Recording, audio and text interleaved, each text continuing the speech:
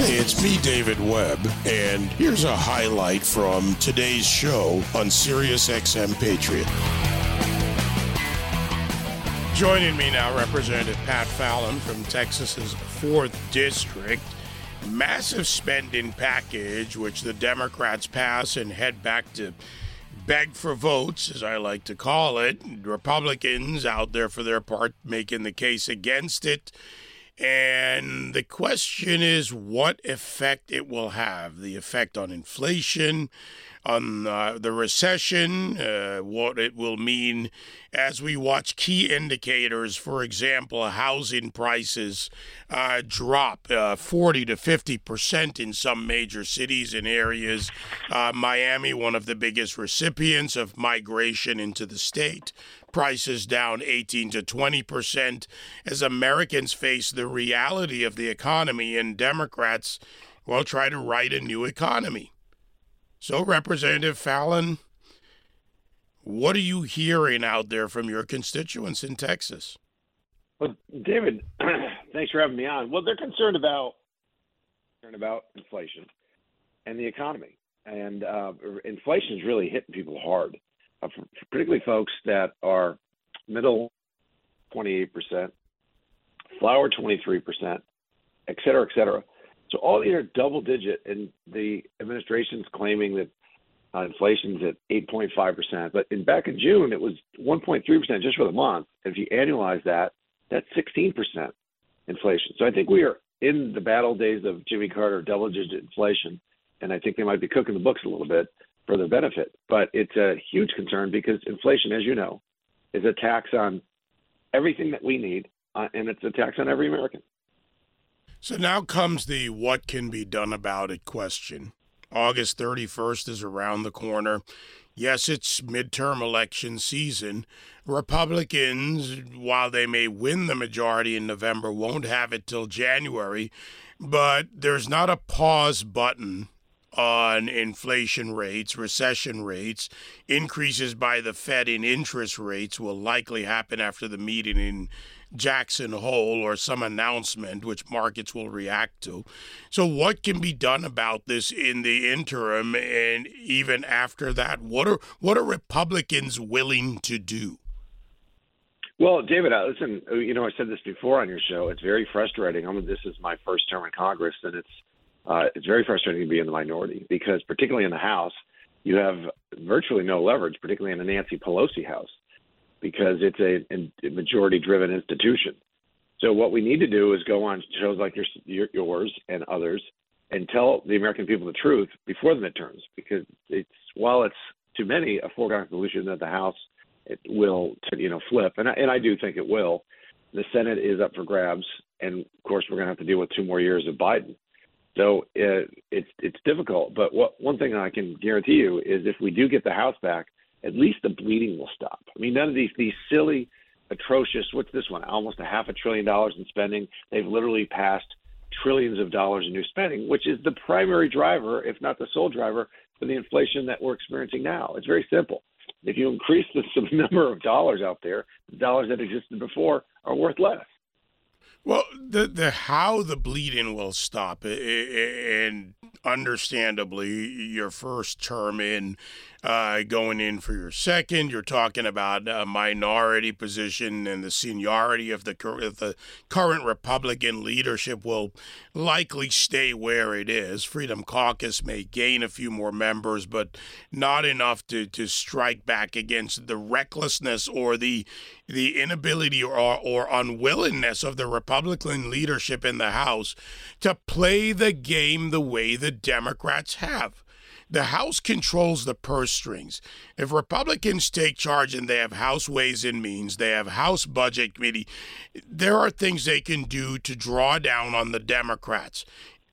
Do you have any indication you can give us or thought that, Republican leadership is willing to play hardball with Democrats? I'm not talking about going forward. I'm talking about peeling back now.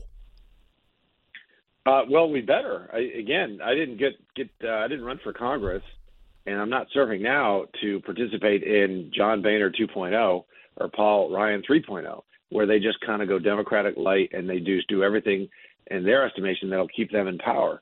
And that doesn't work, by the way. I mean, Paul Ryan didn't build the wall. Paul Ryan didn't do a lot of other things and didn't implement a lot of President Trump's America First policies, and he lost the majority anyway.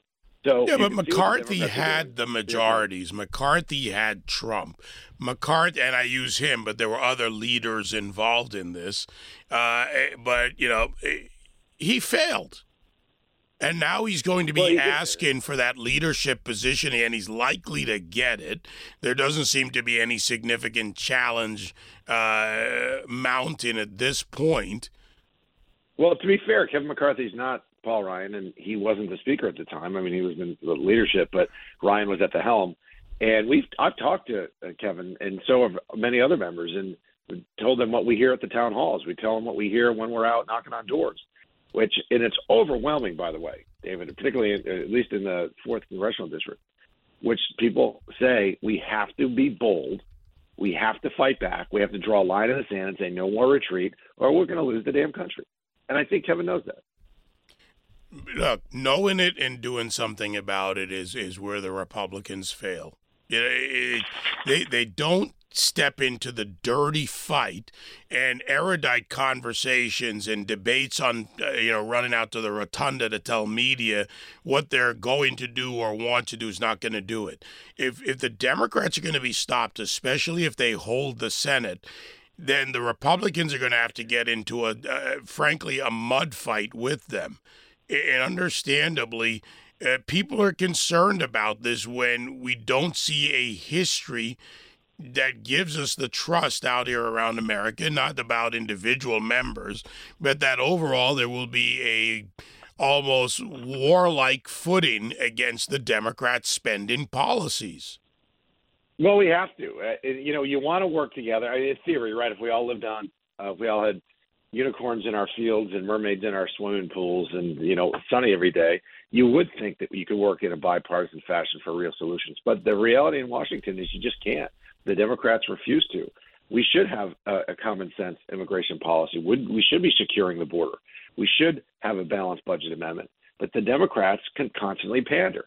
Biden. Yeah, but hang on that one, because here's a Texas issue, Representative Fallon.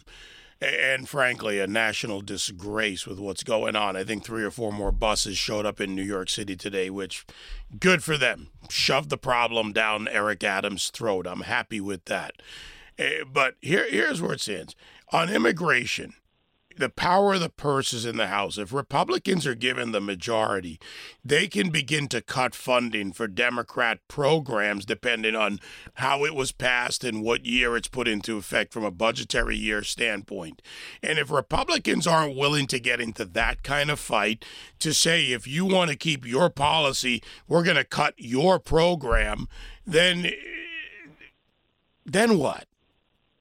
Well, I know, David, one of the top things that I would put up there as far as defunding are this 87,000 new 87,000 new IRS agents. Because if we're going to hire any kind of agents, I'd rather have Border Patrol agents, more Border Patrol agents. I don't want to hire one more IRS agent. They have plenty. They're already a very dangerous and overbearing entity as it is, an agency. So, yeah, the border, we've got to secure the border. It's an invasion. Yeah, but how? Yeah, we're still describing how. I asked before, but I'm going to repeat the question. Do you think if the Republicans have the majority, that McCarthy and the rest of the leadership have the cojones to actually start defunding Democrat programs until Democrats not come to the table, but are dragged kicking and screaming to have to do something because you're cutting their funding? In anything, not IRS agents are a great tagline because they passed. It's over 10 years. You defund it now, they'll come back and take another bite at it. There's lots of other things they have on the table. I would hope that. I think it's necessity is the mother of invention, as they say, and I think this is a necessity. We cannot continue to go the way we're going. We have got to not only change course, but we've got to turn the damn ship around. So I would hope that what you just described will come to fruition. Why I ran for Congress, to fight for just things like that, because we have to do those things. We're facing a financial abyss, Okay, let's use another example. Yep. 330 billion, 300 to 330 billion, but what's 30 billion difference over 10 years or out years on student loan debt cancellation? There's an area where Republicans can use the financial wedge against the Biden administration. Would you be willing to do that?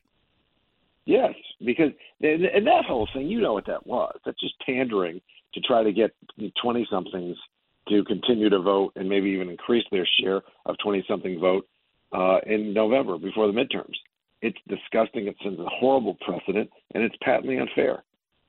I got to tell you, I'm worried. I'm not worried about Democrats. I know what Democrats are going to do. People see it. It's blatant now. The leftist policies, the spend and tax or tax and spend, you can go both ways because it's all a tax.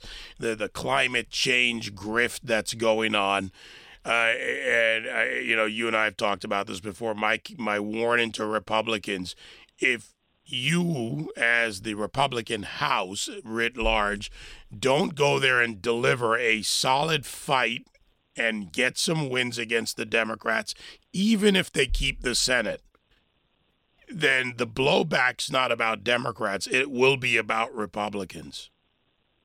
Yeah, I don't disagree with that. I think you're right.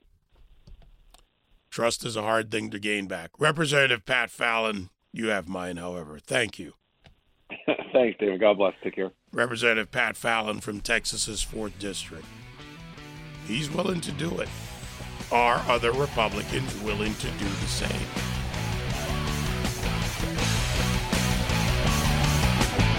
You can join me live on The David Webb Show Monday to Friday, 9 to noon East on SiriusXM Patriot 125.